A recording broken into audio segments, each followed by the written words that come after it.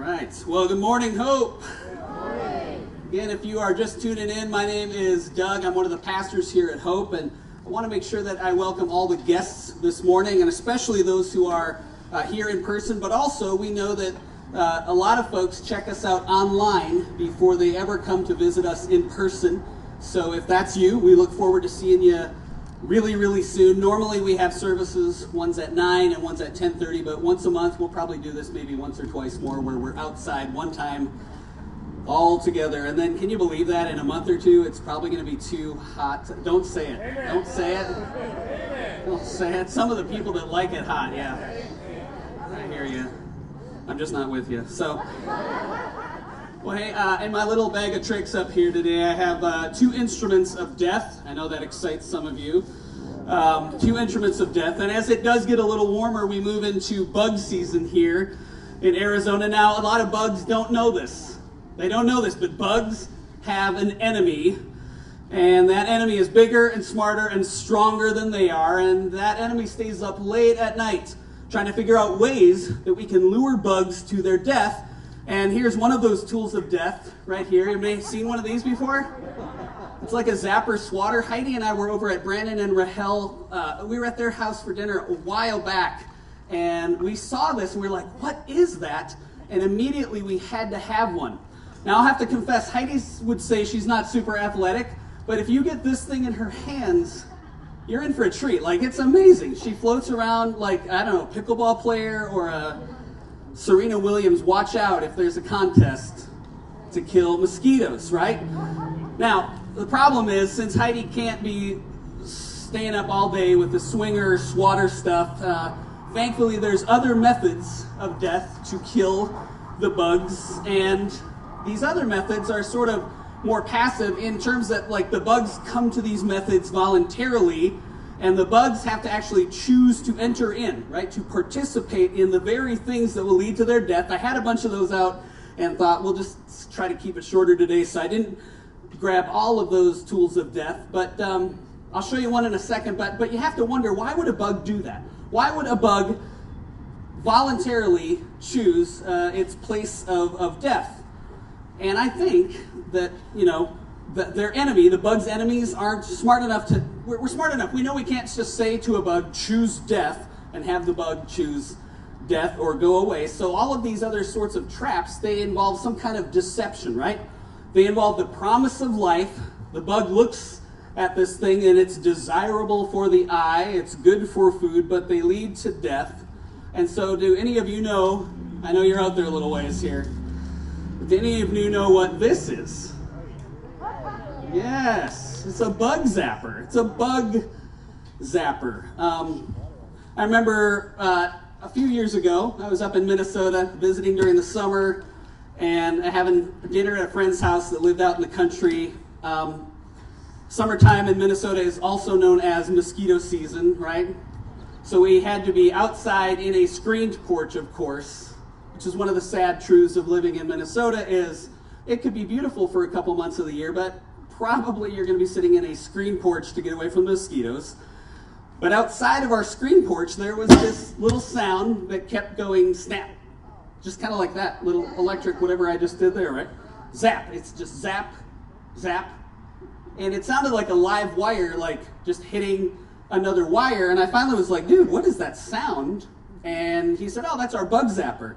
And I was like, oh, and I could look over and see on the corner of the house outside where this kind of bluish purple light would attract them. And I guess the bugs see that and they see that mysterious color. And they think that's a very cool looking light. And once they get closer to the zapper, and then they fly in, they get zapped. And this went on all night long, just zap, zap, zap, all night long. It's not like any of them noticed that their buddy had been zapped and they also then went in and got zapped. They just kept doing this thing, right? And so, I know I'm weird, but I just thought about, you know, what if we get inside the head of a bug for a moment? I know, this is weird, okay, just play along.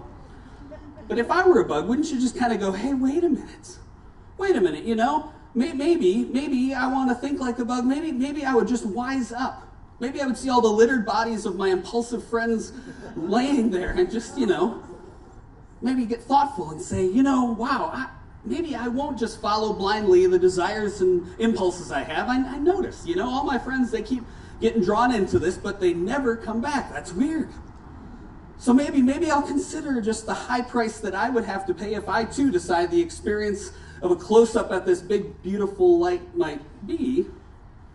But you know this, right? No bug apparently ever does this. No bug does that or thinks that way. I kind of wonder if bugs aren't thinking, hey, you know what? I know what I'm doing. I'm strong enough. I'm smart enough. I'm clever enough to handle this attraction without getting burnt. I am not going to pause for reflection. I'm a buzzy kind of guy. I'm free to be. And so all night long, we're sitting there, and all night, zap, zap, zap, zap, all night long while we're out there. And it made me think of the Skeeter version of Proverbs 14:12. Skeeter version would be, there is a way that seems right to a bug, but its end is, what? Death. There you go. I mean, only a bug would be that stupid, right? Only a bug would go flying mindlessly into the way of death that's already zapped millions of other bugs. And so we come to this line in our series on the Lord's Prayer that we've been calling Pray Like Jesus. And the line this week is, lead us not into temptation, but deliver us from evil. Lead us not into temptation, but deliver us from evil. And at least part of the reason that God tells us to pray this way is that I think so many times we forget about temptation. And Jesus knows that temptation is so dangerous that he wants us to, when we pray, remember to pray about not being drawn into temptation. See, it's not just bugs who are foolish enough to be magically drawn to the zapper. See, that shimmering light of temptation, it glows in front of every human being. There's a new mic and everything. That light glows in front of every human being, and the more high profile or public somebody is, the louder the zap is for all to hear, right? Political leaders, zap. High-profile pastors and theologians and apologists and church leaders, zap, zap, zap. Movie stars and wealthy athletes, zap, zap, all the time. But it's not just them. It's all of us. It's stay-at-home parents, it's IT managers, construction workers, accountants, school teachers. Zap, zap, zap, zap. It happens all the time. Now, I want to show you another instrument of death. Let's see if I remember to put it in here. I did. Another instrument of death right here. Does anybody want to guess what kind of bug this catches? Yes, human bugs, right? Now, my contention in the Garden of Eden, the fruit in Genesis, that it was a pomegranate, but we couldn't find one. Apparently, they're out of season. So we went with this big red apple. And we know from the book of Genesis that in chapter 3, verse 6, it tells us that when the woman saw that the fruit of the tree was good for food and pleasing for the eye, and also desirable for gaining wisdom, she took some and she ate it. And she gave some to her husband, who was standing right next to her with her, and he also ate it. Zap. Just zap right there. And every time that you and I read about a person who has fallen into temptation or destroys their life, their ministry, their marriage, breaks up a family, shatters the trust of the people around them, we kind of have to wonder, how did that happen? Especially if they're high profile. How did that happen? And why do we do that? Why do we do that stuff? Why do we choose, and now I'm going to say we choose to violate our own beliefs, the values that we've built our life around? Why do we choose to give in to what we know is going to be destructive? Seriously, why do intelligent people engage in stupid, dark actions that we know that we're going to be ashamed of when they come to light? Why do we fly towards that alluring light even when we know that it's a trap? Well, the Bible says that at least part of that answer, and this is in your notes, at least part of the answer is that we believe the lie that something other than God will meet our cravings. Look at Galatians 5, verse 16 and 17 with me. Again, it's on your printed handout if you grab one of those. There's more over here if you want those. But I'll read this. It's out of the NIV.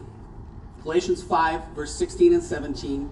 So I say, walk by the Spirit, and you will not gratify the desires of the flesh. For the flesh desires what's contrary to the Spirit, and the Spirit what is contrary to the flesh. They are in conflict with each other, so that you do not do whatever you want. And in short, really, that scripture is the Apostle Paul pointing out to us that our spirit and our flesh are in conflict. Now, without spending a bunch of time talking through what the word flesh means in the New Testament, I want to give you something, and I've done this before, but real quick. This is the image that whenever I hear the word the flesh in the scripture, this character helps me make the connection. Anybody remember from Sesame Street? You know the character I'm going to say? Yes, the Cookie Monster. The Cookie Monster, right? Cookie Monster from Sesame Street, right? His big lines are see cookie, want cookie, and eat cookie, right? There you go. Cookie Monster, by the way, he's not real big on self-regulation, okay? He sees what he wants, and he just devours it. So when I see the word flesh in the Bible, oftentimes I kind of click into, okay, that's like the Cookie Monster piece here, right? See, our flesh sees something that catches our attention. Maybe it's that beautiful woman or this extravagant car or that extra glass of wine, and just like that bug zapper light, we are tempted. We see it, we want it, and then the choice is, do we then step into it and take it or go after it? Because when we are tempted, we get to choose. Will we live, in this verse here, will we live by the Spirit in alignment with the new nature that we talk about here at Hope a lot, this new nature that God has given you? God has given you, if you're a follower of Jesus, He gave you a new heart. Your heart is not evil. Your heart is not wicked. You're not just a sinner saved by grace. No, Scripture teaches that you have a new identity. You have a new nature, a new heart. You have a real identity that God placed in us. That's how we walk by the Spirit. So are we going to choose to walk by the Spirit and choose life, which God put in us as His new creation? So we're going to do that, or will we choose to let the flesh, that Cookie Monster, the flesh part of us, the impulses that we feel enslaved to, are we going to let that piece drive us? Are we going to give into that instead? Which one's it going to be? Which choice will we make? And so we get tempted, right? And by the way, you don't have to give in to temptation. Like, we don't have to. I do all the time, okay? I'm just saying. But the truth is, we don't have to give in to temptation. So I think that understanding temptation matters to us. It's really important in our walk as followers of Jesus. And I do believe that's part of why Jesus included it in the prayer that He used as a model to teach us to pray, the Lord's Prayer. And again, we're going line by line through this prayer, and that's where we landed today. Father, lead us not into temptation, but deliver us from the evil one. So right here, according to Jesus, it's very important for us to be alert to temptation. And by the way, while everybody is tempted, and it's not a sin, by the way, it is not a sin to be tempted, some of the temptations that we give into, those temptations will damage your heart. In fact, other temptations, certain temptations, can eventually destroy you or those around you. So for the rest of our time, in just looking at temptation, I want you to turn in your Bibles to 1 Corinthians chapter 10. And I want to read together, this is on your notes as well, by the way. I want to read together kind of one of the classic passages on temptation in all of Scripture. 1 Corinthians 10, verse 13. And in fact, I encourage you this week, this whole chapter is just excellent. I encourage you this week to just read this on your own. But we're going to read verse 13 out loud together. So if you found it in your notes, good and strong. Whoop, and there it goes. Holy smokes. That's bad. I shouldn't lose my notes. Hang on. Oh, thank you, Heidi. Thank you. I don't have it memorized, so thank you very much. All right, let's read this together. Verse 13, no temptation has overtaken you except what is common to mankind. And God is faithful. He will not let you be tempted beyond what you can bear. But when you are tempted, He will also provide a way out so that you can endure it. So what I want to do in the rest of our time is just walk through these three observations from these three sentences of this verse, and they help us understand temptation just a little bit better. And the first one comes from the very first sentence of this verse. No temptation has overtaken you except what is common to mankind. Now, what the Apostle Paul is saying here is, hey, listen, expect it, right? Expect temptation. You will be tempted, so don't be surprised. Don't get caught off guard. And the prayer that Jesus teaches us to pray, when he says, deliver us from temptation, he's not saying deliver us from the experience of temptation, because there's no human being on the face of this earth that's been delivered from that. I mean, Jesus himself was tempted. And even when we realize that and read that, sometimes, people act as if they're surprised when they get tempted, but it's a part of being human. It's just a part of the human condition. And in the Lord's Prayer, Jesus is teaching us to pray for deliverance from giving in to temptation, which would lead to us being destroyed by temptation. And nobody is temptation free, which I think helps us realize that the power of temptation is really important to understand. For us to be able to identify and then resist temptation, it's a huge part of learning to follow Jesus and growing in our maturity as believers. Now, if you were with us outside last month when we were here, remember that we talked about the marshmallow experiment? The marshmallow experiment, it's a thing that, and I'll just do a quick recap for those that weren't here. In the 1970s, there was this renowned, famous experiment in psychology about resisting temptation. And the way that it works is this experimenter would take a little kid and leave that little kid, just one of them, in a room with some marshmallows.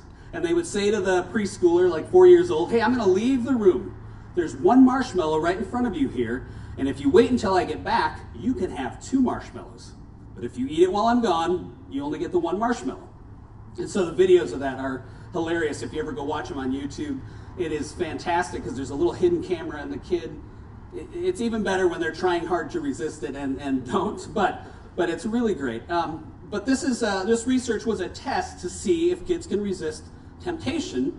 And then what they did was they divided the kids up afterwards into a group that they said, all right, so these are the grab the marshmallow group, and we're going to track them throughout their next couple of decades. And over here is the delayed gratification, the resist temptation group, and we're going to track them as well and just keep checking in on them over the decades. Well, years and years later, the group who resisted temptation, way back at the age of 4, they grew up to be people who were more socially competent, more decisive, to have a higher level of self-esteem. They had less anger management problems. They had a lower rate of delinquency than the group that was the grab the marshmallow now kids. Thankfully, by the way, you can be redeemed, because I'm sure I'd have been in the grab the marshmallow group, and whew, there's healing, there is hope. Yes. So I want to ask this question just kind of out of that picture. So what is your marshmallow? What's your marshmallow? Do you know what temptation you are most vulnerable to? What's your marshmallow? Maybe it's a box of Krispy Kremes. Maybe it's the letters S-A-L-E, sale. Maybe it's adult websites. Maybe it's a bottle. Maybe it's drug or a chemical. Maybe your marshmallow is the attention of somebody of the opposite sex. Maybe your marshmallow is the joy of passing judgments on other marshmallow eaters. Where are you and I? Where are we most vulnerable to temptation? So we need to know what that is. It's important to be that aware. Now remember, it's not a sin to be tempted, but giving into temptation, when I do that, I'm allowing myself to turn away from this God who loves me and wants to provide for me and points the safest way to go in life, the right pathway. I turn away from that when I choose something else, and I move toward another path. See, there's a path to life, there's a path to death, and when I forsake the path that God has for me, I don't move toward life, I move toward death. And sometimes it seems small or insignificant, but these things take us away from the freedom that God has for us, the life that he offers us. Right? He's not like trying to just be mad, like, hey, you didn't do what I said, so I'm going to punish you. No, his heart is the heart of a good father, and he provides the best way. So will I say, okay, I trust. It doesn't seem right, God, but I will trust that what you say is best is actually true, And so, God, I'm going to go that way even though I really want to go this other way because I'm going to trust you even if I don't understand. When we're tempted and we choose to move away from the direction God has for us, it's not a small thing. It's not a petty deal. I mean, think about this. Every time a human being is destroyed spiritually, the pathway begins through giving into temptation. So, right, expect it. That's what's at stake. You are no exception to the rule. And as the first sentence here in our 1 Corinthians 10:13 verse says, hey, no temptation has overtaken you that isn't common to humankind. Right? Temptation happens. It's common to all, so expect it. Now let's look at the second sentence in this verse. And God is faithful. He will not let you be tempted beyond what you can bear. He won't let you be tempted beyond what you can bear. Now, I think this sentence in the verse is really good news and bad news, right? The good news is God knows just how much you can bear, and he's not going to allow you to be tempted beyond that. Now, the bad news then is that when I do give in to temptation, there is nobody else to blame. There's nobody else to blame. I can't blame God.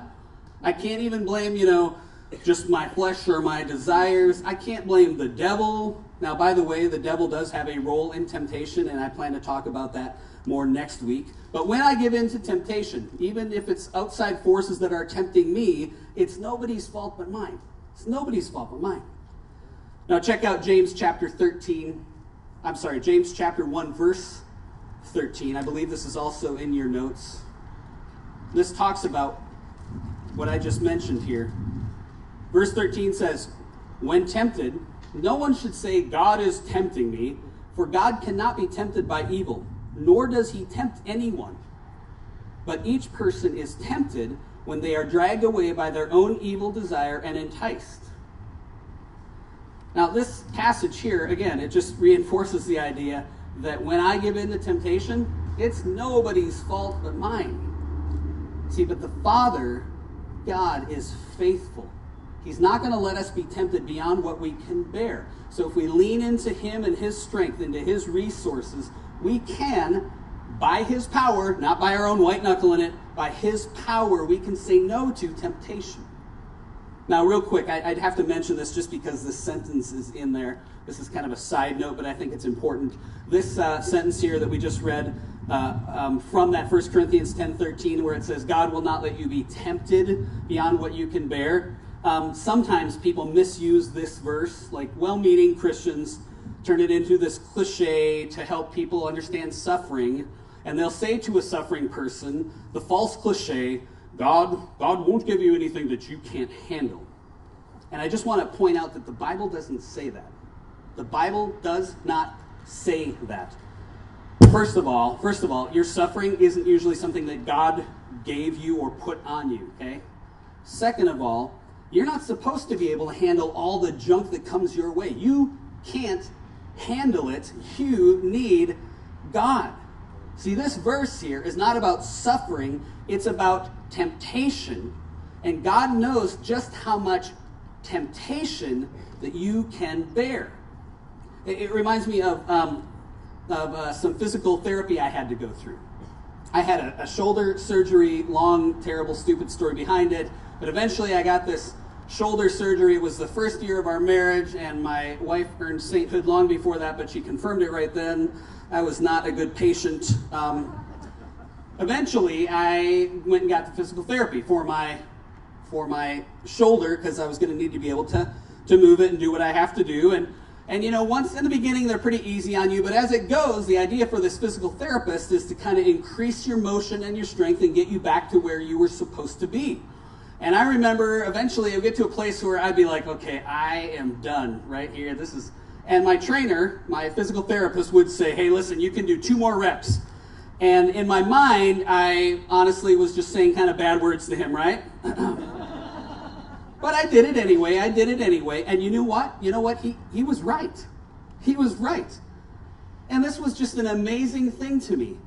I don't know how he knows, but he knows just how much I could bear. And I'll tell you something, it ain't much. It ain't much. But he knows. And friends, God knows how much temptation we can bear. God knows. I don't know how he knows, but he just knows. That's a promise from this scripture. God knows that when it comes to temptation, you and I need to know, and we can know, that we have a really good trainer. We have a really good physical therapist, if you will, who is with you all the time, and he watches you real close, and he knows how much you can bear, which is really good news. But it also means that there aren't any excuses that I get to throw out there on this temptation deal, because I don't have to give in. I don't have to. Now let's look at the last sentence of this verse. It says, but when you, in fact, let's read this out loud. It's in your notes under a way out. The last sentence of this verse says this together. But when you are tempted, he will also provide a way out so you can endure it. Now that's really good news right there. When you're tempted, it says here that God himself will provide a way out so that you can stand up under it, so you don't cave into it. God will make a way out for you. And I was listing out some of these ways out, and I really there are several, but the one that seemed most powerful that I wanted to talk about is one of the ways out that God provides is through the body of Christ, right? Through the family of God, where you and I need to develop protective, authentic, grace-centered relationships. And I'm going to call it healthy accountability.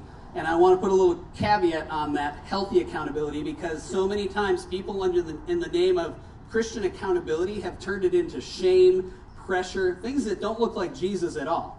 So people turn accountability into something that eventually repels the other person because it feels like they've always got the police looking over their shoulder. And I'm telling you what, God doesn't operate like that towards us, so why would we do that towards each other? We need to learn what healthy, grace-filled accountability, which I prefer to think of the word protection, right? I have a group of guys, 2 different groups of guys that I meet with regularly, at least once a week, where there is nothing hidden in my life from these guys. And when I blow it, and when I screw up in small ways or big, they don't come down hard on me and shame me. They remind me of who I actually am, who Scripture says I am, what God says is true about me. They don't come in. So I still don't enjoy confessing when I've been an idiot to my wife, to my guys, right? I still don't enjoy that. But I know that they are looking out for me, and they have the best for me, and they're not going to try to pressure or shame me into right behaving. They're going to remind me of who Christ says I really, really, truly am. And so I need those guys. I need those people. We all need to have people like that in our lives, because the temptation is for you and I to be involved in hiddenness, in darkness. And when you and I are in the dark, hiding that thing that we don't want anybody to see, I just got to say this as frankly and directly as I know how. If you think that you can handle that sin or that temptation on your own in the dark, you're deceiving yourself. See, part of the mechanism God provided for you and I to live free and authentically and honestly is to live and walk in the light with other trustworthy Christians. And again, a lot of times somebody's been in a relationship like this with a Christian and they've gotten burned. And I'm saying, I get it. That sucks. It's happened to me as well. But we can't give up on it. We can't give up on it, because it is one of the ways God provides that leads us to life. We need other people to help us even protect ourselves from ourselves, to protect ourselves even from the temptations we know we're vulnerable to. Now, one preacher tells a story about his mom, and he says that his mom told this story on herself. And for her life, his mom's life, there was this time, this era in her life where her big temptation involved shopping. So she wanted to get some, help, some accountability on this, some support. So she decided to tell her husband, I can't give in to that temptation anymore. And so, husbands, are you not surprised that he agreed to be helpful? Like, he was actually rejoicing, right? But the problem was the next time she came home, right after they had talked about what she's going to do if she's tempted, there she was with a bag, and in it was a new dress. And her husband said, "Honey, what is going on? I thought you were done with this temptation thing. The next time that you were alone, in the store, you were going to resist temptation. And when you felt temptation, didn't you say you were going to say, 'Get thee behind me, Satan,' and flee, right?"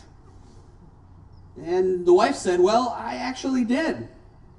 I said, 'Get thee behind me, Satan.' And he said, 'Looks pretty good from back here too. I'd buy it.'"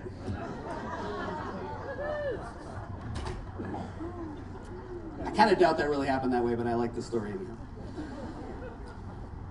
But here's the deal. Here's the deal. If you or I try to handle temptation on our own, we will fail.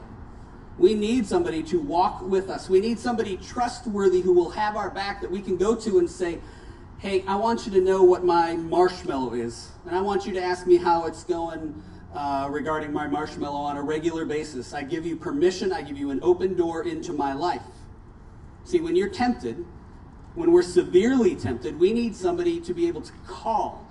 Now, 12-step programs like AA are fantastic with this, and with Celebrate Recovery, it's really good. They talk about having a sponsor, like a sponsor that's available pretty much any time, day or night, or they're going to get back to you as quick as possible. And everybody needs one of these. You need somebody that you can call and say, "Hey, I want this marshmallow really bad right now." And you need somebody that can say back to you, "Hey, don't go for that marshmallow. It's going to hurt you. It might even kill you. Listen, let's get together. Let's talk. Let's pray. I want to remind you that you want something more and better than that marshmallow, so don't fall for it right now." Now, friends, this is one of the big differences between genuine community, which is what we believe God has called us to here at Hope, genuine community, genuine biblical community, and pseudo-community, fake community, which too many churches fall into that fake community. They're not authentic. Even though they have worship services that are really flashy and they have great ministries and programs, but in pseudo-community, everybody pretends like they don't have a marshmallow problem. Have you ever been to a place like that? Right? They pretend they don't have a marshmallow problem. You might find somebody who says, "Yeah, I had a weakness for marshmallows once, but now I'm really strong. I'm past all that stuff."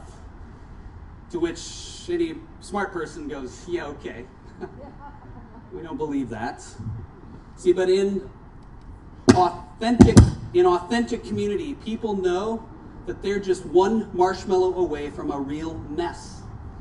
It's like saying, "Listen, there's this little cookie monster that's not the truest me, not the true me that God says I am, but there's this cookie monster flesh that still craves that thing strongly. Will you please walk with me right now?" See, in biblical communities, that's what God's people do. We're just a bunch of people with marshmallow problems. I mean, seriously, look at the person right next to you right now. Literally, turn and look at them and take a good look at the person next to you. Ready? Listen to me while you're looking at them. They have got a marshmallow problem. They have a serious marshmallow problem. You offer them one of those things, they are in deep weeds, okay? And, by the way, you know what? They are sitting next to somebody with a marshmallow problem. That'd be you or me. And in churches where people pretend like they don't have a problem, it just leads to death. See, again, this is not about going to people with pressure and guilt saying, "You've got to get it right." That's fake accountability. People get sick of the shame that gets put on them with fake accountability, and they run and hide for good reason, because you're not there to scold the person when they blow it. You're there to encourage them and remind them of what they really want and who they really are according to what Scripture says about their true heart. And in churches like that, where grace and truth break through and people can be a part of little communities, of small groups, of ministries where they can get past that faking, they can be honest, they can say to each other, "You know what, I've got a struggle. And I know that I need brothers and sisters to protect me and help me grow."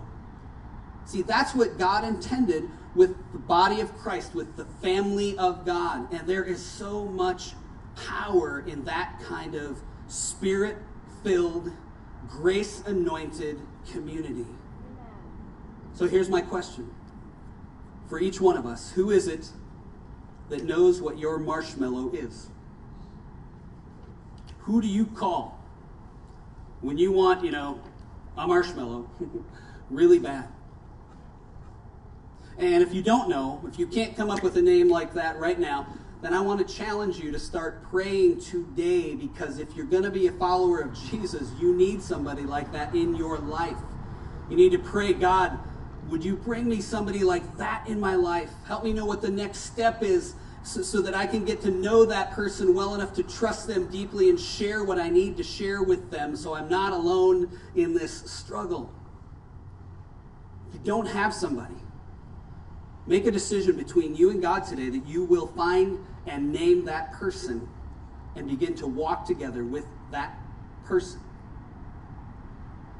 And by the way, if you do have somebody like that in your life that knows your stuff, take some time this week and tell them how it's going with your marshmallow, right? See, this is one of the fundamental ways out that God has provided. He will give you a way out. Authentic relationships, where if we are totally honest with nothing hidden, we protect each other. We protect each other. We call each other into the true version of who we are in Christ. See, God says that you are a child of God, that you have a new heart. You actually have been given a good heart. You can be free of the allure of the zapper, or at least giving into it when it starts to draw you. You don't have to always give into it. You could be free. But part of it is understanding what is the temptation that I succumb to, and what am I going to do to partner with the way out that God gives me. Worship team, will you guys come? So we wrap up this morning. Just want to say this in kind of summary. Temptation does. Again, it comes to all of us. We need to expect it. And again, it's not a sin to be tempted. But when we are drawn to that glowing light, when that Cookie Monster flesh in us decides that it wants to be the chooser, we could zap ourselves. And when we get zapped, because we've been drawn to this thing that's destructive, again, we are choosing the things that suck the life out of us instead of the life and joy that Jesus offers. See, his life and joy, it's ours for the taking. We want to choose that instead of the things that harden our hearts and numb our souls. So we do expect temptation, but we have to know that we don't have to give into it.